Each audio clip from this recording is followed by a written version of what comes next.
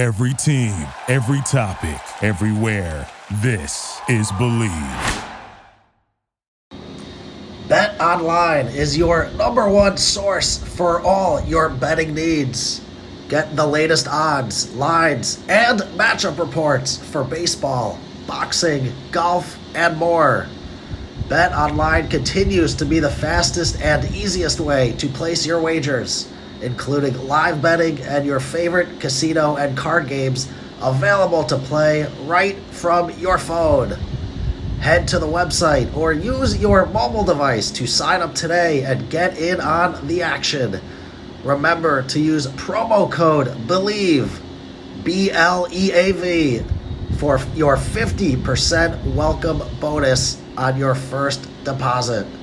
Bet Online, where the game starts.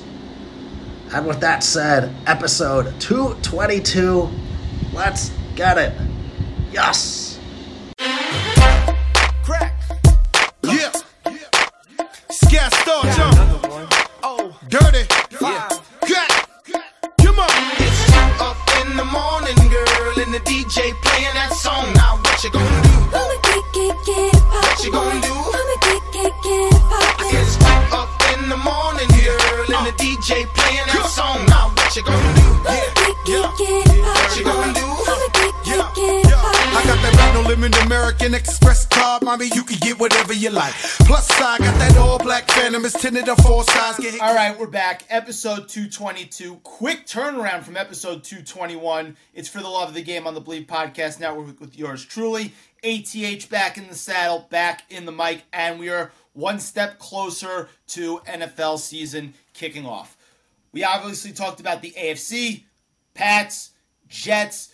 This episode, I'm sure you can guess, we're going to be previewing the NFC and my New York Giants. We're going to get to a recurring guest. I'm sure you all know who it is. We can get to him in a little bit, but a couple of things of note. U.S. Open starts today. Exciting.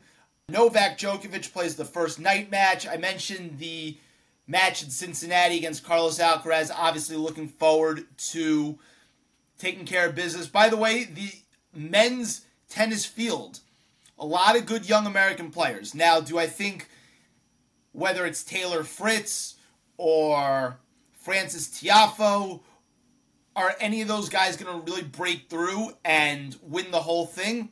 I'm not 100% sure. Probably not, because Novak is still a monster. Alcaraz is still a monster. Medvedev has won this tournament before.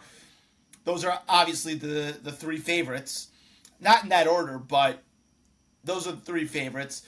But it's exciting to see men's tennis being up on the rise a little bit, especially in the United States. A lot of good young players in the U.S. It may take about 5 years for one of them to break through and actually win a major, but I actually think part of this crop can do it in a couple of years.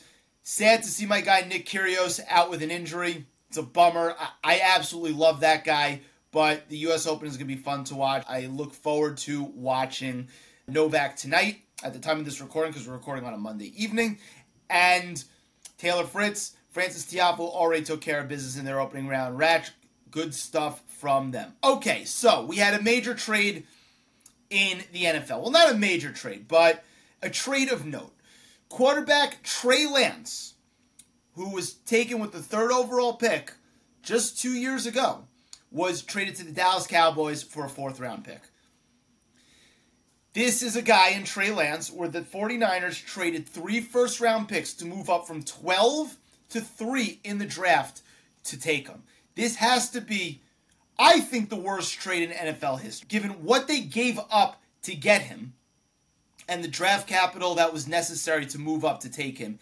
And then, listen to the guys who went after Trey Lance at 3. Kyle Pitts is going to be really good.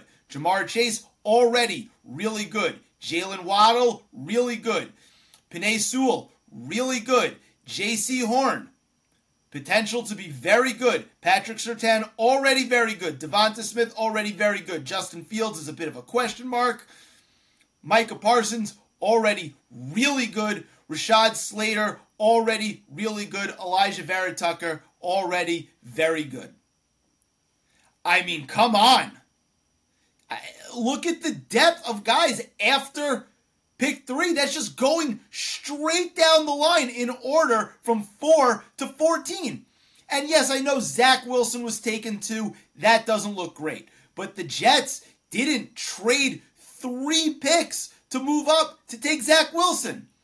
I mean, this is an outright disaster. If you say Jamarcus Russell was worse because Calvin Johnson and Joe Thomas followed and Adrian Peterson was in that first round, I get it. But for there to be so many guys who are going to be awesome or who are already awesome to be taken immediately after this guy. And yeah, he got hurt, but come on. This is a mess. And normally a trade like this, a draft blunder, would sink a franchise for 5 to 6 years. And the 49ers don't miss a beat. Yeah, Brock Purdy fell into their lap. I mean, he's a gift from the heavens for the 49ers. But the 49ers are one of the 2 best teams in the NFC. And you could easily make a case for them being the best team in the NFC and the favorite to go to the Super Bowl from the NFC. Absolutely crazy. But yeah, 4th round pick to the Dallas Cowboys. For the Cowboys, I guess it's worth a flyer. Wild. Absolutely wild. The Trey Lance era never really got a chance, but I mean, he was going to be the 3rd string quarterback. The 49ers basically saw enough in practice to say that Sam Darnold was better than him. It's not great. Absolutely not great. All right, switching gears to a little bit of basketball. I know I wasn't going to talk about the FIBA tournament that much, but I've been watching a little bit more FIBA than I anticipated. I've been watching Team USA a lot, and they had a nice win today against Greece. Greece, traditionally a powerhouse, but I'm not sure this Greece team is as strong as in years past. Obviously, Giannis Antetokounmpo did not play. USA got a 20-point win. A couple of things stand out. 1, Brandon Ingram. Like, what does he do well? I know a lot of people talk about Brandon Ingram like he's some superstar on the rise. Kevin O'Connor from The Ringer absolutely loves Brandon Ingram. He loves his ability to score in isolation, loves his playmaking. First of all, I don't see a guy who likes to pass the ball that much at all. I don't see a guy who tries a whole heck of a lot on defense. I don't see any real elite skills. No elite skills. I mean, this is a guy that they were talking about being the second coming of Kevin Durant or Kevin Durant light. Like, what does he do on this team? If you look at these rankings over here in terms of efficiency rankings, I'm going to pull it up in a second, so just bear with me. If you look at the best players on the team, Brandon Ingram, who starts according to this metric and player rating, is second to last, only above Walker Kessler, who barely gets any run. Bobby Portis doesn't get a lot of minutes, is 6 points ahead of him. Cam Johnson's ahead of him. Everybody's ahead of him except for Walker Kessler, and he still starts. I don't get the Brandon Ingram thing. I'm out. I don't think he's ever going to be more than a 3rd option on a really good team. Like, anybody that thinks he's a superstar, I'm just out. You and I could argue till the cows come home, and it won't be a good argument because I'm going to win it. I don't see it. I absolutely don't see it. I mean, the other guy on the flip side that has been ultra impressive is Austin Reaves. Austin Reaves, who does not start for this team, ranks 1st in player rating according to this metric that I saw on Twitter at 27.06. For reference, Brandon Ingram is at 4.53. That means Austin Reaves is ahead of their best player, Anthony Edwards, by close to 10 points. He's ahead of Mikal Bridges, who starts. He's ahead of Jalen Brunson, who starts. He's ahead of Tyrese Halliburton, who's been really good off the bench. He's ahead of Paolo Banchero, who's ranked 2nd, who's also been super impressive off the bench. Austin Reaves right now, according to this rating, is the highest rated player on Team USA. In their game before today, Austin Reaves led the team with a team-high plus-minus. And again, plus-minus is not a perfect stat, but you get the point. When it's that drastic, it means something. He's been ultra impressive. Ultra impressive. He has elite level skills. He shoots the ball above average. He can shoot off the bounce. He can shoot off the catch. He's a very good passer. He's crafty as a playmaker. I tweeted this morning, I was like, Austin Reaves, and I know Knicks fans are not going to want to hear this, Austin Reaves right now is a better player than RJ Barrett, and I think it's by a significant margin too.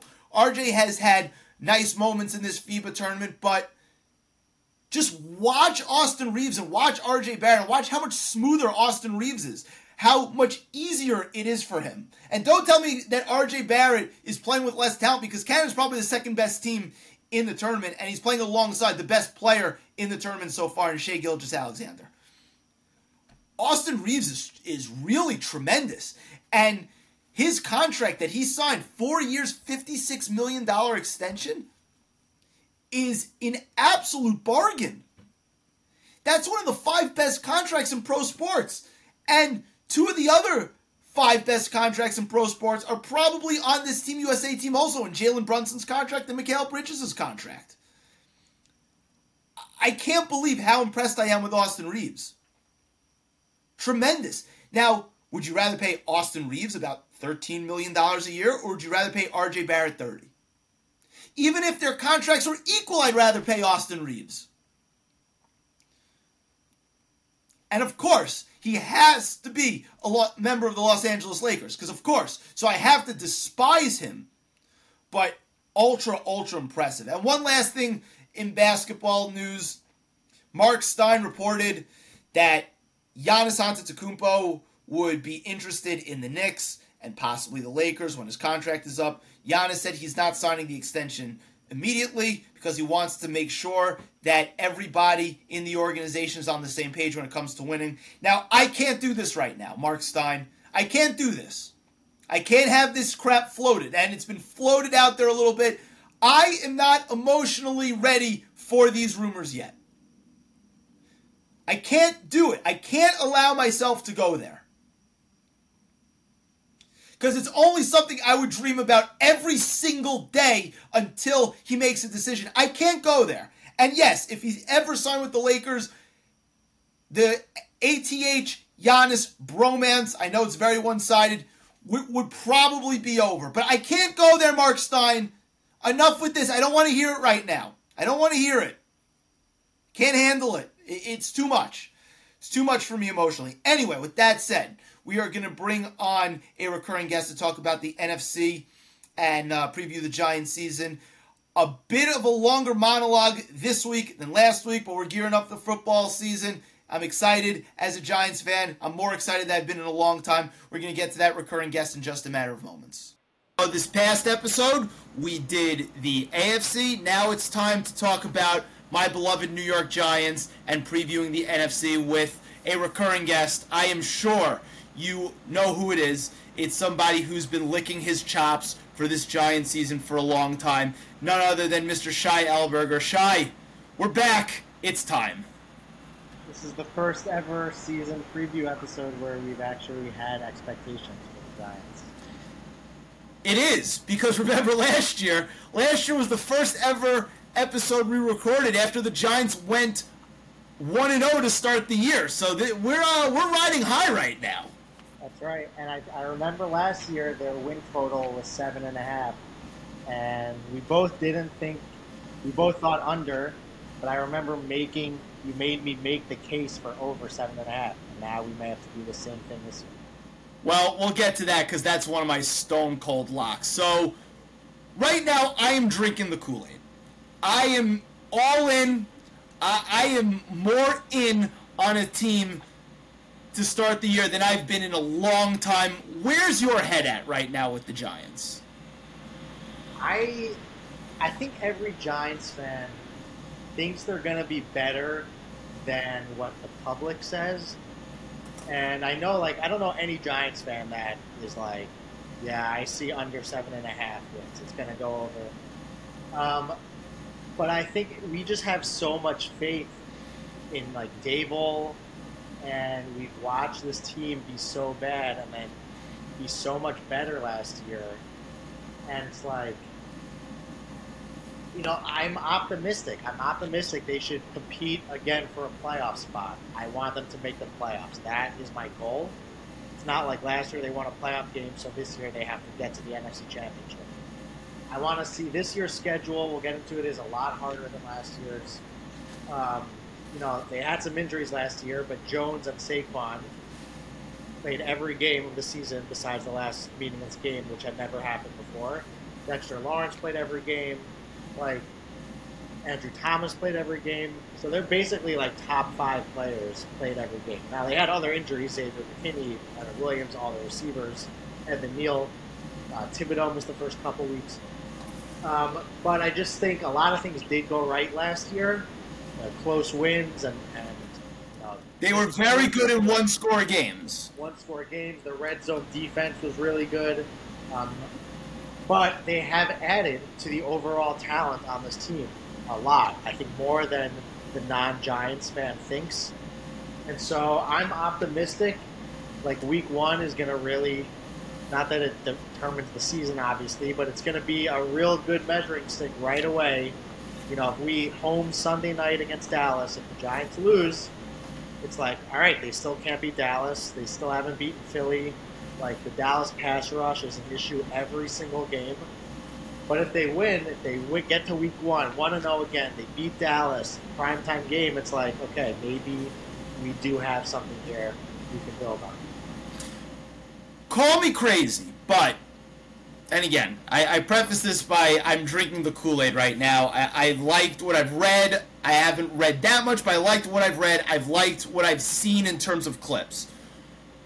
Why aren't the Giants the 3rd or 4th best team in the NFC? The NFC is not particularly good outside of the NFC East. So why aren't they, maybe the 3rd best team in the conference?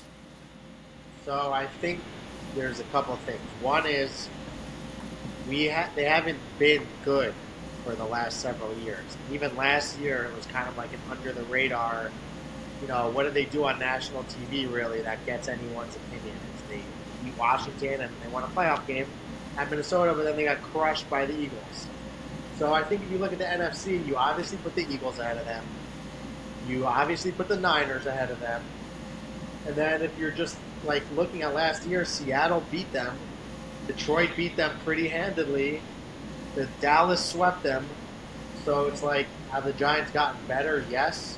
But like, why hasn't Seattle gotten better? Detroit's gotten better. Dallas, you might think they're not better or worse, but like they added Brandon Cooks, they added Stephon Gilmore. Yep. So it's like until they beat Dallas, they're not. I can't say they're better than Dallas. Could they end up the season better than them? Sure. But like right now, I have Philly, Dallas, San Francisco, and then they didn't beat Seattle and they didn't beat Detroit last year. Now they play Seattle this year, so they'll have be able to maybe rectify that. But until they beat those other teams, they're not. I can't say that they're better. So, what have you been reading about the wide receiver room for the Giants right now? I know that's a position where there's a lot of dudes, but nobody really stands out. Obviously, they brought in Darren Waller from the Raiders. He looks like he has great chemistry with Jones. If he stays healthy, which has been his bugaboo lately, he looks like he can be, an elite tight end. Like, I'm talking like the second best fantasy tight end in terms of stats behind Kelsey. The wide receiver room, though, not a whole heck of a lot on the outside in terms of names. What are you reading about this position right now with the team? So I think when it comes down to the first question you asked, like how are we feeling about the Giants, and I'm talking about the outside perception, like I've had conversations with friends where I'm like, the offense is going to be so much better. And there'll be like, aside from Waller, like what else do they do at wide receiver? And like, you just don't understand. You really look back at last year, who they were playing with. Darius Slayton was a healthy scratch. He wasn't playing till like week 5. Isaiah Hodgins was a mid-season. Well, and then he was their best receiver when he could hold on to the ball. So there were games last year where the Giants were starting David Sills and Marcus Johnson and these scrubs. I can't even remember all the names. And then, like, by the end of the season, it's Darius Slayton is our number one receiver. Isaiah Hodgins was a mid-season waiver pickup that, looked pretty good, but, what is he? He had a nice 8-game stretch.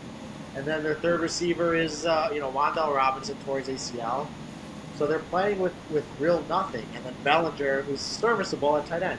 To add Waller, who I do agree is going to have a monster season. Maybe not yardage-wise, maybe not touchdown-wise, but he's going to lead the team in targets, and the preseason drive that he got really just confirmed that. But then at receiver, so now you still have Darius Slayton. You had Paris Campbell, who is a fast guy. He's good. He's not great. He's not very good even, but he's better than average. You add Isaiah Hodgins now, who's now another year into his career, another year at Dable. People do get better.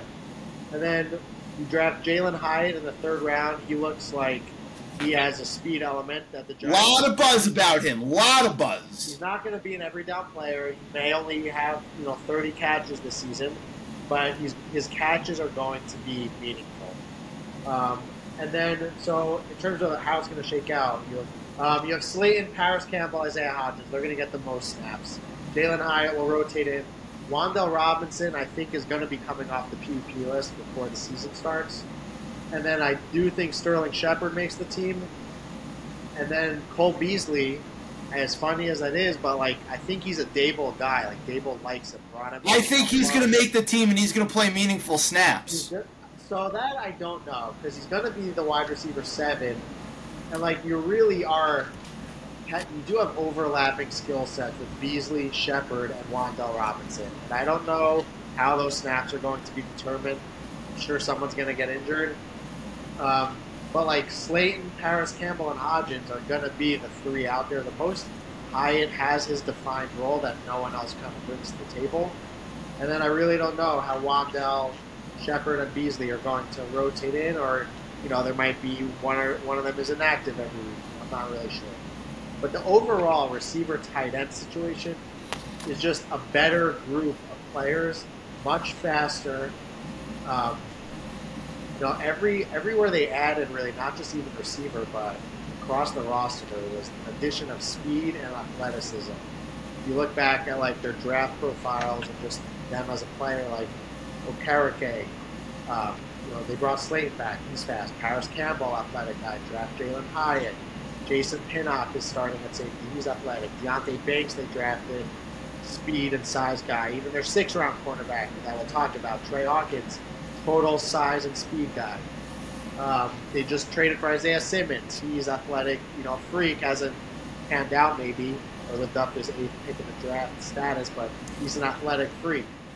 By the way, the Giants liked him at 4, I remember, yeah, and they didn't take him. They took Andrew Thomas instead, I believe, correct? Yeah, we debated offensive tackle or Simmons, and we went with Andrew Thomas.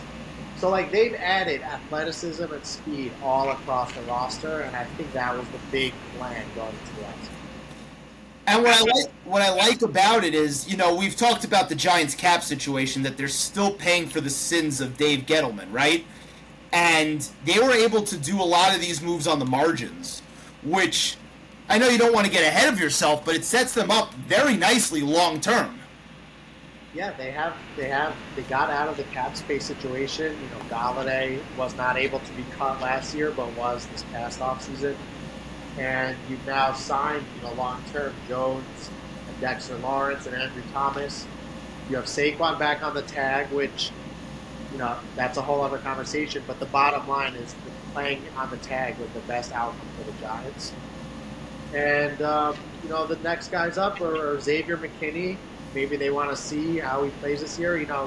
We think he's good. We think he's really good. But last year was nothing special. And then he had that hand injury from the ATV accident. Missed 8 weeks. So, he's on a contract year. He could be a franchise tag candidate. Or do they want to sign him long term? But the cap situation, you're right, is they're in good shape now. And, it took an off season or two, but Shane is, nothing but rave reviews for the job he's done. No shame. I think Daniel Jones is going to be a top 10 fantasy quarterback this year. I think Darren Waller is going to be a top 3 fantasy tight end this year. And, I think Jones is going to have a better season than your boy Dak Prescott. But I guess we'll get to that in a second. You mentioned the cornerbacks, right? Deonte Banks was the first-round pick out of Maryland. The 6th-rounder, Trey, what's his last name? Trey Hawkins. He's slated to start. Adoree Jackson is going to be in the slot. If there was one thing to be nervous about, just in terms of roster construction, is it the fact that they look to be starting 2 rookie corners? Like, what else makes you nervous about this team? Yeah, so first of all, just Daniel Jones being a top 10 fantasy QB is not going out on a limb, because he was actually QB9 last year in fantasy, and his weapons are much improved, and he's in year 2 of Dable's offense. So he should be. I want to see him be top. I want to see him be 7, 8, or repeat that top 9. Not going to be top 5, but give me a 7, 8. Right, but every projection has him outside the top 15, basically, and I think that's crazy. One thing maybe you look at is he maybe doesn't have 7 rushing touchdowns this year, but he could, or if he doesn't, he'll have 25 passing touchdowns instead of 15. So I expect him to have a good season. In terms of the cornerbacks, it's funny. This was probably the biggest revelation that took place during training camp. I remember the first couple of days where the beat reporters were reporting that the Giants were experimenting with this lineup of Deonte Banks and Trey Hawkins on the outside and moving Adoree Jackson into the slot. And then it turned out to be something they were experimenting with every day at practice. And it's like, is this going to be what they do? And, Wink Martindale in interviews has said the 3 best cornerbacks will play. If they're the 3 best, and Banks and Hawkins, athletic profile or skill set doesn't translate into the slot, and they think Adoree could better do that, then that's what they're going to do. And a lot of top receivers play in the slot. I think my voice just cracked there. But CeeDee Lamb, week 1 on Dallas, he plays in the slot all the time. You're going to go to Arizona, Marquise Brown, Hollywood Brown, he plays in the slot. Good next week at San Francisco. Debo, he plays in the slot. So I could see them using that formation a lot. Is it scary? Yes, I think starting 1 rookie corner is nerve-wracking, let alone both outside corners. Cornerbacks are expensive in free agency. Good ones don't really hit too often. The Giants did get one, in James Bradbury that time. But basically, you gotta draft these guys, and it takes. We all saw Sauce Gardner here just have a dominant season as a rookie. We have to remember that is not normal. That was an outlier, and we shouldn't have that as the expectation. Well, Patrick Surtain the year before also had a monster year. He had a good season. It wasn't like Sauce lockdown. But, like Deonte Banks, I want him to have a good season. They're going to be tested. They play a lot of really good receivers this year.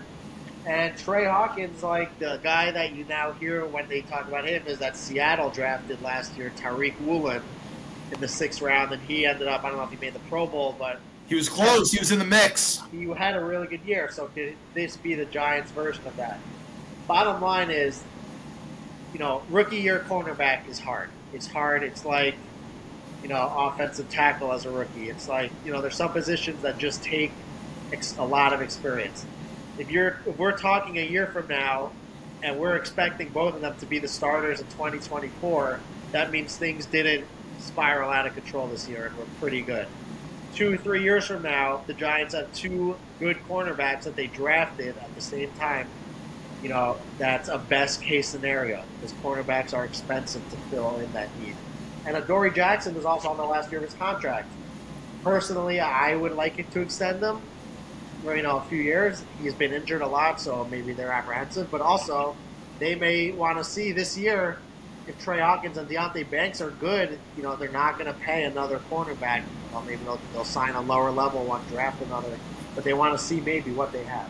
In terms of other concerns, I think offensive line, obviously. I was just about to ask you how you're feeling about the offensive line. The defensive line looks good, I mean, that's a strength of the team. How are you feeling about the offensive line? The offensive line is still a question mark. Just is. You have Andrew Thomas is your only sure thing. John Michael Schmidt, second-round pick at center, I'm confident in. But a rookie center, like, not that he can't be good, but you just, like, think about this guy fresh out of college, although he did spend 6 years at Minnesota, so he is, like, an older rookie.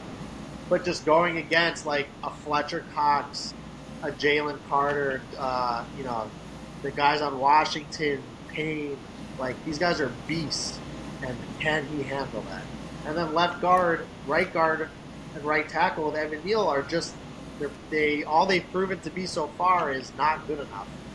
Evan Neal round two, going into year two, probably the most important question mark on the team. If he can make a leap for year two, that would be huge. I unfortunately haven't seen that in the preseason that he played one preseason game, but then training camp also. You haven't heard that he's been making this great leap. Where he gets beat enough times where you're like, you're holding out hope. That's all you can do.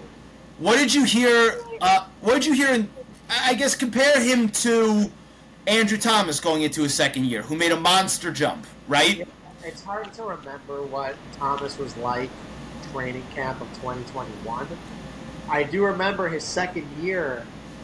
I don't think it was like start to finish better. It was like, I think there was some time midway through his second year toward the end where he started to play better, and you're like, okay, now this guy hasn't been so bad the last few games. So Evan Neal, I'm sure he's going to give up a sack week 1 to Dallas. I'm sure he's going to give up a sack week 3 to San Francisco. If we're going to be freaking out, oh no, this is not good. I think it's just let's let the year play out. We will reevaluate at the end of the season how he did, improved or not. And, if it was just as bad as his rookie year, yeah, that's troublesome. I really hope not. If it ends up being a situation where they move him to guard because he wasn't good again this year, then if he becomes a good guard, I'm still okay with it.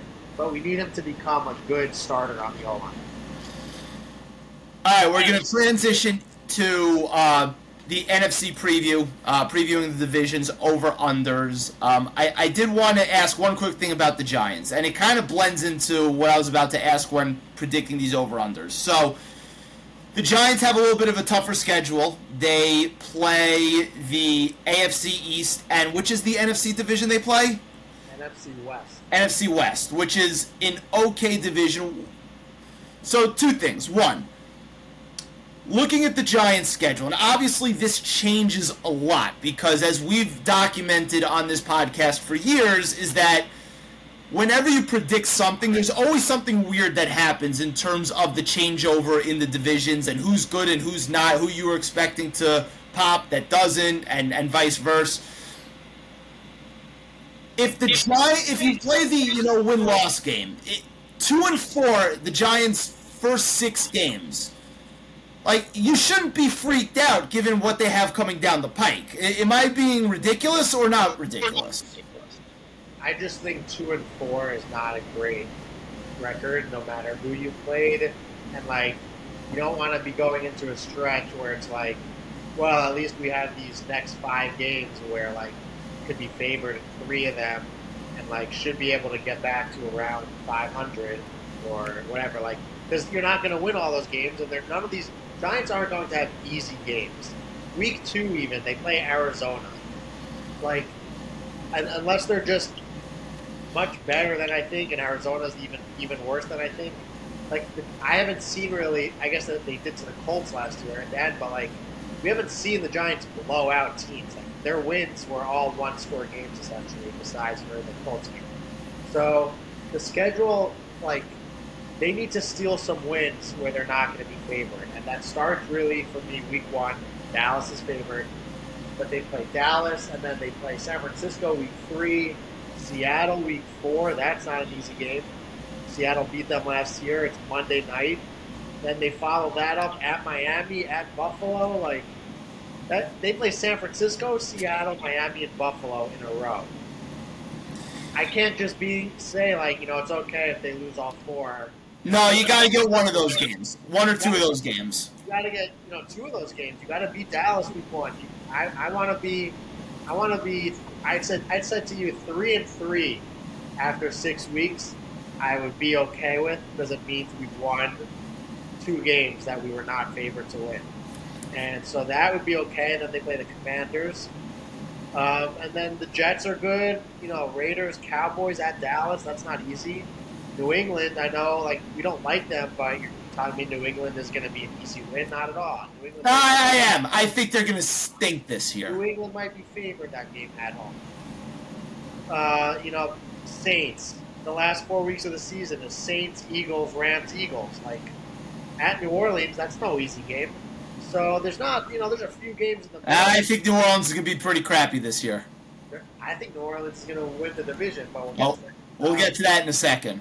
I just think the easy middle of the season where you're talking about is Commanders, Raiders, Commanders in a 5-week stretch.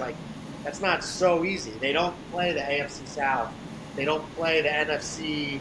They don't play the Carolina Panthers. They don't play the Bucks. They don't play the Packers. Or they do play the Packers. The divisions they play, you said the NFC West isn't so bad, but it's the second best division in the NFC, and they already do play the NFC East. So their schedule is hard. I would give me a 3-3, 2-4. I wouldn't feel great about. If they go 0-2 against the Cowboys this year, then it's just they're not there yet.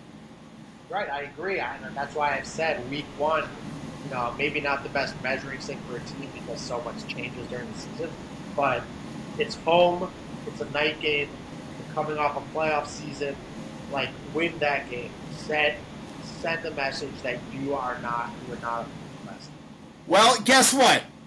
I am predicting that they are going to split with the Dallas Cowboys and they're going to split with the Eagles this year.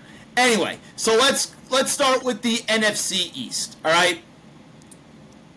It's the Eagle. I have the Eagles, the Giants, the Cowboys, and the Redskins, the Commanders in that order. What say you? Yeah, I don't know if I can continue this podcast. It's the R word. I have the same order. Now with the number. By the way, the numbers are brought to you by BetOnline.ag. So the number for the Eagles. Oh, so before we do that, so when you look at these over/under bets, which everybody likes to do, they're fun future bets. Knowing, again, as we mentioned before, that there's turnover year after year in terms of who's good and who's not, that you thought was going to be good, that isn't. Do you look at the opposing schedule, do you put a lot of stock into it, or do you just look at the team and be listen, if I think this team is a 10-7 team, I'm going to predict them as a 10-7 team regardless? I can't say I looked at every team's schedule. That would just take too much time. I see the number and I'm what do I think this team is going to be? What division are they in? But I don't I'm looking at Jacksonville. I'm not what division does the AFC South play and who's their schedule.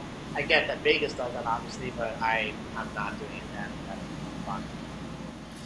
All right, so we'll start with the Eagles. The number's 11.5. Over under. What do you say?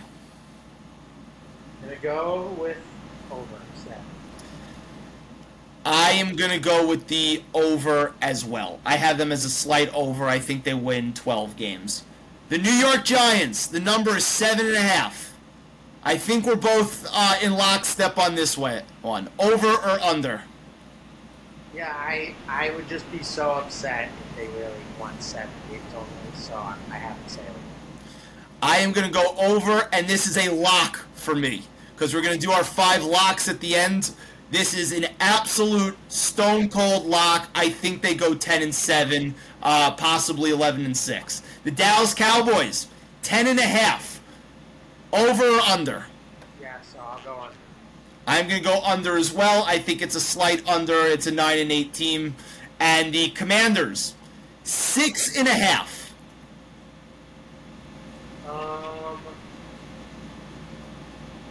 I feel I hope I'm wrong. I kind of, and I don't want to say I was swayed by this preseason game, but I feel like Sam Howell might be not horrible. And we know they have a good defense. The issue is, like the Giants, they play the AFC East and the NFC West, and the NFC East. So, like, if they play the Eagles twice, the Giants twice, the Cowboys twice, and the Bills, Jets, Dolphins, and Seahawks, Niners, I don't see them getting to 7 wins, so I'll take them.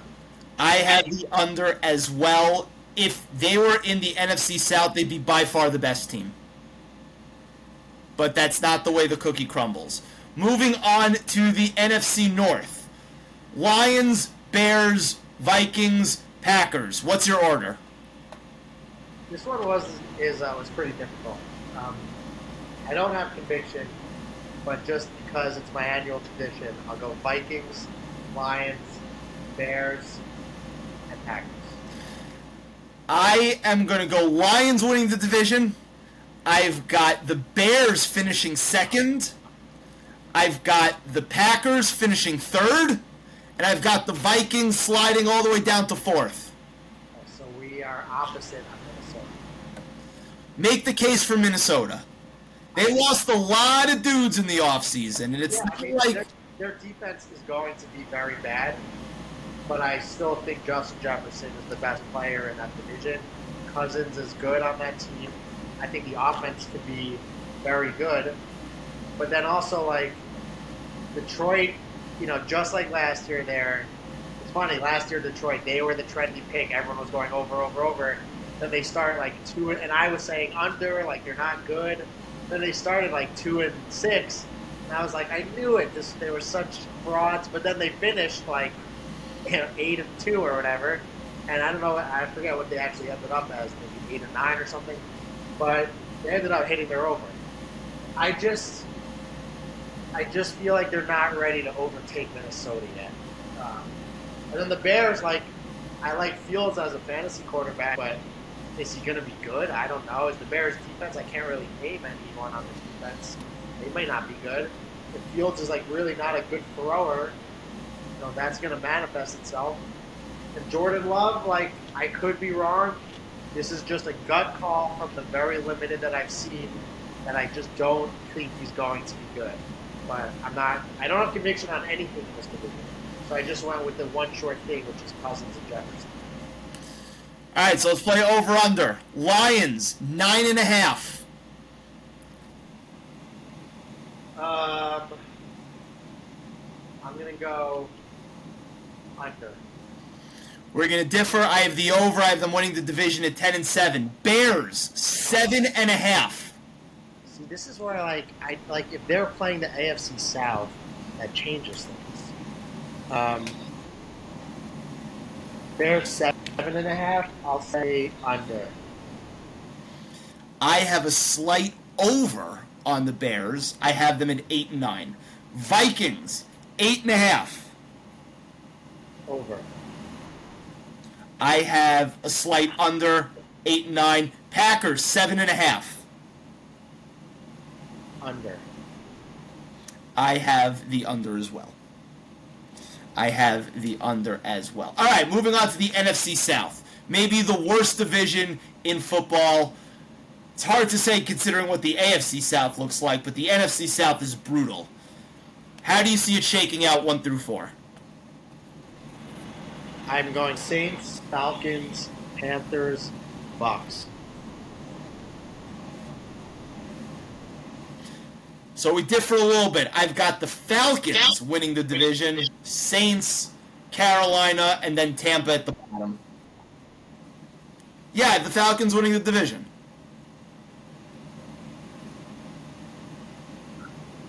I feel like that's this year's Lions. Like, people are picking the Falcons as the trendy pick.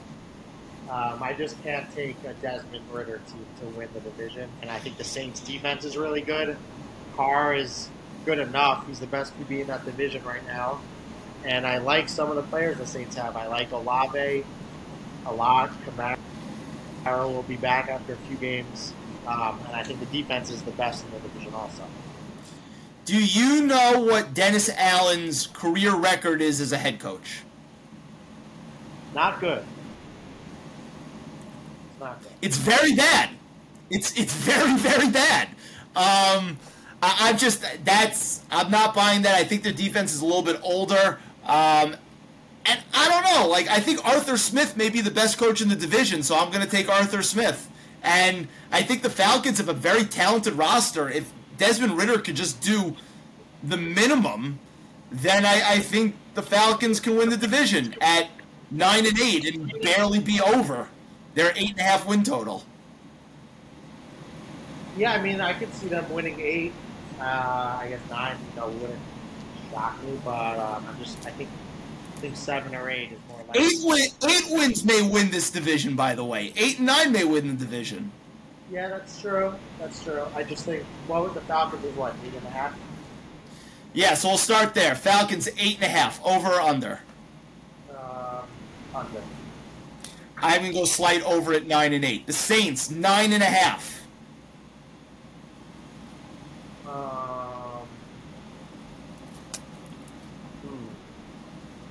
Saints play the AFC South, so it's Colts, Texans. I'm going to go over. I am going under. Carolina. This is one of my locks, by the way. 7.5. Under. Under. Write it in Sharpie. Lock it in. They're going to be very bad. Tampa 6.5. Over under. Under. Another one of my locks. Under 6.5. I think Tampa might be in the running for the worst team in the league. And then we finish it out with the NFC West. San Francisco, who made a trade. They traded Trey Lance to the Cowboys for a 4th-round pick. We've got Seattle, we've got LA, and we've got Arizona. Now, I asked you this via text before we get into this. I made the case that the Trey Lance pick for the Niners was was probably the worst pick in NFL history. You said it wasn't. Why is Jamarcus Russell worse? Because the next 2 picks were Calvin Johnson and Joe Thomas. And Jamarcus Russell struggles. There is no injury possibility to pinpoint as a cause. It was pure talent and mental, effort, all that stuff. That's things you should know before drafting. Trey Lance, for all you've seen, is doesn't loaf. Just practices hard. He's a good guy. He just didn't pan out, and an injury was a factor. And I just think Russell was the worst pick. If you want to, however, as I said to you, the combination of a trade up and pick could make it the worst in history in that sense. And the guys drafted after him, by the way. Kyle Pitts, who looks like he's going to be really good. Jamar Chase is already very good. Jalen Waddle is already very good. Penei Sewell, already very good. J.C. Horn shows signs of being good. Patrick Surtain II, very good. Devonta Smith, very good. Justin Fields, a little bit of a question mark. We'll see. Micah Parsons, very good. Rashad Slater has the chance to be very good. Elijah Verrett Tucker has the chance to be very, very good. Yeah, well, the other thing is the Raiders were bad before the pick and bad after the pick for a long time. The Niners, maybe you say this is not part of the equation, but the Niners have still been very good. Right. Well, that's the crazy thing, because this blunder should sink an organization for 5 years. Correct.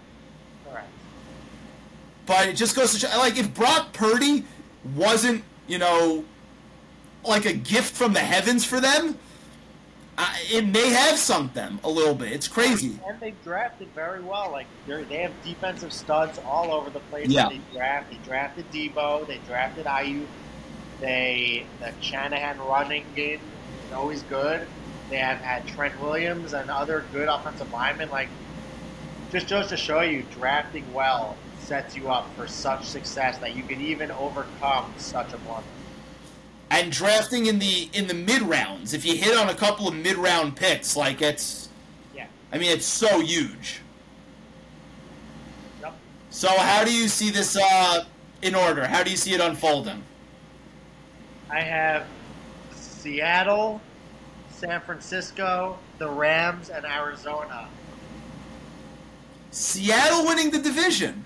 And it's funny thing is, I'm still inclined to think the Geno season was a fluke because we just don't see these situations where a guy was drafted pretty high, he never was fizzles out pretty early, journeyman for a bunch of years, and then lands on a team and all of a sudden has a very good season on a team that was supposed to suck. But yet everything I read about like the advanced metrics are just like he had a legitimately good season. Like led the league in completion percentage, but it wasn't just like short throws. And like the things he did well in should be repeatable. So I don't know, like Seattle, I think like yeah, if you had to put a gun to my head, I'd probably say San Francisco. But just to make it a little interesting, I think it's possible Seattle wins the division, so that's it. I have San Francisco, Seattle, LA, and Arizona in that order. I do think Seattle is going to be a playoff team again. But I still have San Francisco winning that division. I think Kyle Shanahan has proven that he's to be trusted to win regular season games if he has a moderately healthy roster. And I think Brock Purdy is good for them. Like he's perfect for what they need. And if he's going to be healthy, they have a great roster around him. Yeah, I really don't want to diminish Purdy from what he did last year because yes, he's on a great team, but he's still on a great team, and he played well.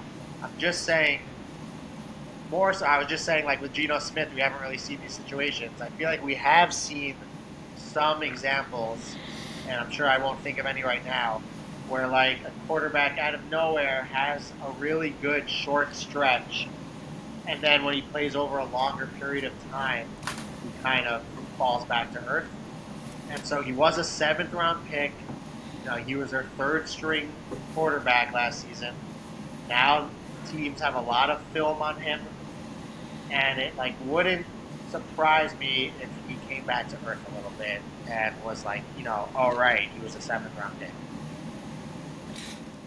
I'm just not sure he has to do a whole lot. Correct. No, that's fair. So, and I think their defense is great, and I just think the Niners can make the case, a legit case, that they're the best team in the conference. Yeah, they could. So all right. So the number for the Niners is 10.5. Let's see, they do play the AFC North, which I think is going to be really good. Very good division. You said 10.5.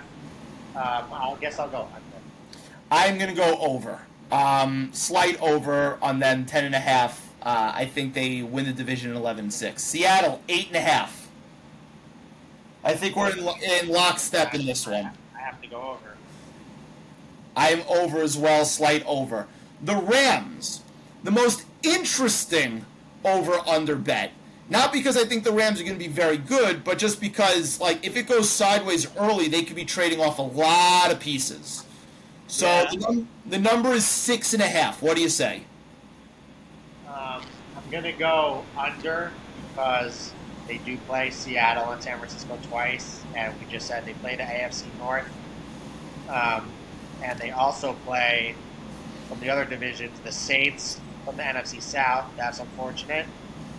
And then the Packers from the NFC North. And then from the AFC is their random game is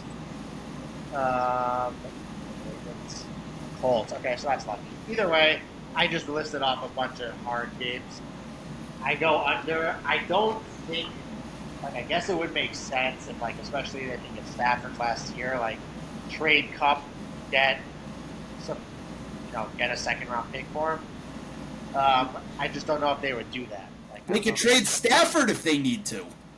I don't know how tradable he is. A QB mid-season like that, we don't really see that happen too often. And his cap hit, I feel like, is pretty That's gonna be an interesting one just because the number How about this is. for a storyline? Detroit is 7-2. Goff gets hurt for the season. They trade for Stafford.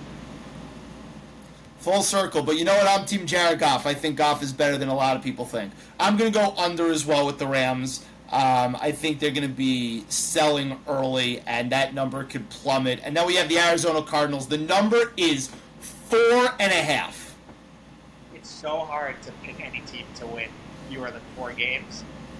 But, I mean, trying to look at their schedule and who they could beat, and it's Rams twice, I guess. They'll get a split at best. Let's say a split. You have the Texans. I'm gonna go under. These schedules. The AFC West is a hard schedule. I'm gonna go under as well. I did think just because the number is so low that it was a 5-12 team, because I don't think you anticipate anybody going like 1-16. But Arizona may be that bad. And it's funny. So let me ask you a question, because we actually talked about this when talking about the AFC. I don't know why it came up, but the Kyler Murray situation. Obviously, the contract is bad, right? It's objectively bad. He's coming off a major injury. If Arizona were to obviously get the number 1 pick and take a guy like Caleb Williams, right, who's projected to be the number 1 pick in the draft, who's a taker for Kyler Murray? Yeah, I mean, I think we're far down that. We're far away from that. Yeah, of course, but just play with me this game a little bit. Like, does Kyler Murray play this year? Does he get in any games? Does he look good for 8 games? But they still go, 4-13. Assume he doesn't play a game. Assume he doesn't play a game. The whole season. I think. Let's say, I don't know, let's say Deshaun Watson totally fizzles out. They trade for Kyler Murray. What if, Is that what you want to do if you're the Browns? No, I don't think any of these teams would be, well, okay, how about Jordan Love? Doesn't go well, but they end up with 7 wins.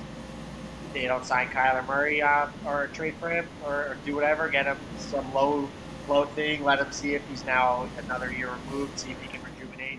That's one of the teams that would make sense given Jordan Love's contract situation. Right.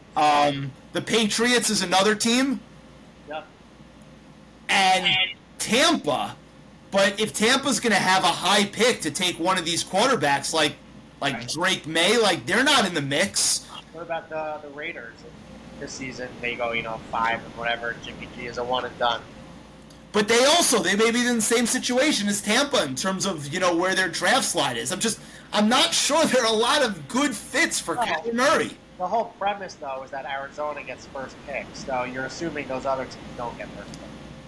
Yes, that's correct. Yes. But I don't know what the rest of the QB class is. There's the guy from UNC, Drake May. I don't know. I think there's one other. I'm not an expert, but I just know Caleb Williams and Drake May are probably going to be top 5 picks. All right, so we went through the over-unders. Your 5 locks. Lock it up. Your favorite bets. Over-unders NFC. Who do you have? I'm going to go with the Rams under 6.5. I'll go with Seattle over 8.5. I'll go with Carolina under 7.5. I will go with the Giants over 7.5. And for some reason, I only wrote down 4 teams. You told me to have 5 ready. So you'll do your 4, and then I'll find a 5th while you're talking. Giants over, Vikings under 8.5, Carolina under 7.5, Tampa under 6.5, San Francisco over 10.5. Okay, so I need one more. Who did I say? What was the... Oh, Dallas. I'll go under Dallas. What was that, 10.5? 10.5. I'll go Dallas under 10.5. I don't want to jinx it by putting a lock on it. That's why I didn't do it. But, yeah, so it's exciting times to be a Giant fan, Shai. Really. Like, this is easily the most excited we've been since doing this episode. We're obviously going to be talking throughout the year. And I really cannot wait for the season to start. And you know me, I always dread the start of football season. See, the thing is, though, it's like you're saying, yes, you're excited, but you also said a Giants starting 2-4 would be okay.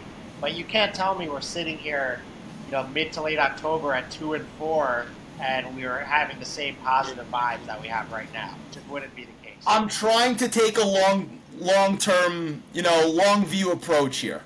Again, if they lose to Dallas and I'm freaking out, like, we may have a different story, but I'm trying to take a longer view approach here, and I think that it's a team that can easily hit their stride and start playing good football after the first month of the year.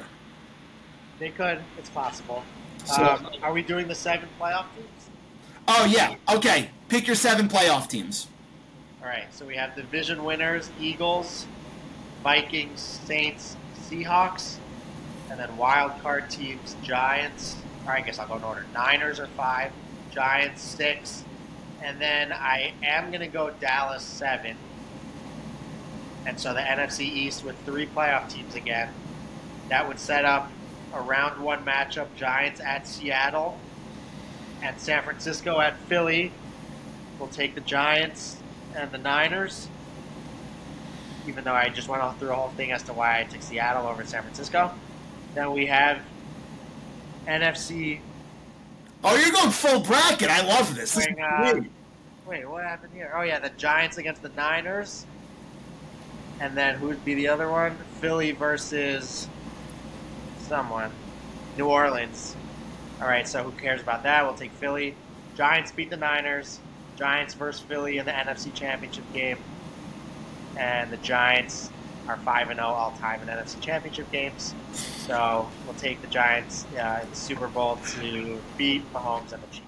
I absolutely love the Kool-Aid. So, yeah, I've got the Eagles, Lions, Falcons, Niners as the division winners. I have the Giants and the Cowboys and Seattle. So we basically a lot of similarities, except we differ on the NFC North winner and the NFC South winner. We differ on the NFC West winner, but we have 2 teams in the playoffs. Shai, this is great as usual. We do this every year. We love doing this podcast, even when we're not excited about the Giants. But this year is a reason for optimism. In Dable and Shane, we trust. Are we going to have, if they win week 1, a podcast? You know we're going to have, if they win week 1, we're going to have a rapid reaction. Yes, absolutely. The only issue, though, is week 2 they play Thursday night, and given your timing of podcast releases, we'll probably be all over the Giants, and then they'll lose by the time we publish. Who cares? Who cares? We'll deal with that when the time comes. Shai, this is great. Thanks so much for doing it. We're going to speak soon. All right, see ya. Thanks again to recurring guest Shai Elberger for coming on for talking about the NFC, previewing the Giants. We both have a lot of expectations. I know it's weird, but we have expectations for this season. Looking forward to it. Also, shout out to him for the tremendous ad read in his Marv Albert voice. Absolutely sensational. That's episode 222 for the love of the game. Take us out, Fat Joe and Nelly. Up in the morning, girl, and the DJ playing that song. Now what you gonna do? Get What you gonna do? it poppin'. It's up in the morning now, and I'm trying to go home with you, girl. What you gonna do? Get it poppin'. What you gonna do? Get it poppin'. Yeah. It's cut. What you gonna do? Cafe Moderanos, all my people in there party. All the party people across the world. Ladies. Things of that nature. Ow.